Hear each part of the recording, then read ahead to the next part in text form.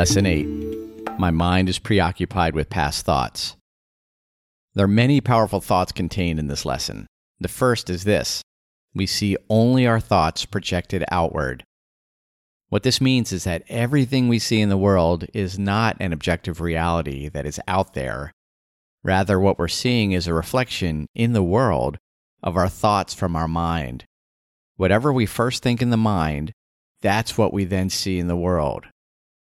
The next powerful idea is this: your mind cannot grasp the present, which is the only time there is.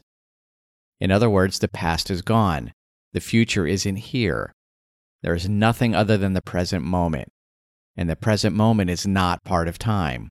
Otherwise, it would be either past or future. And the last idea I want to mention from this lesson is the title itself. My mind is preoccupied with past thoughts. If we watch our thoughts carefully, they are always about the past.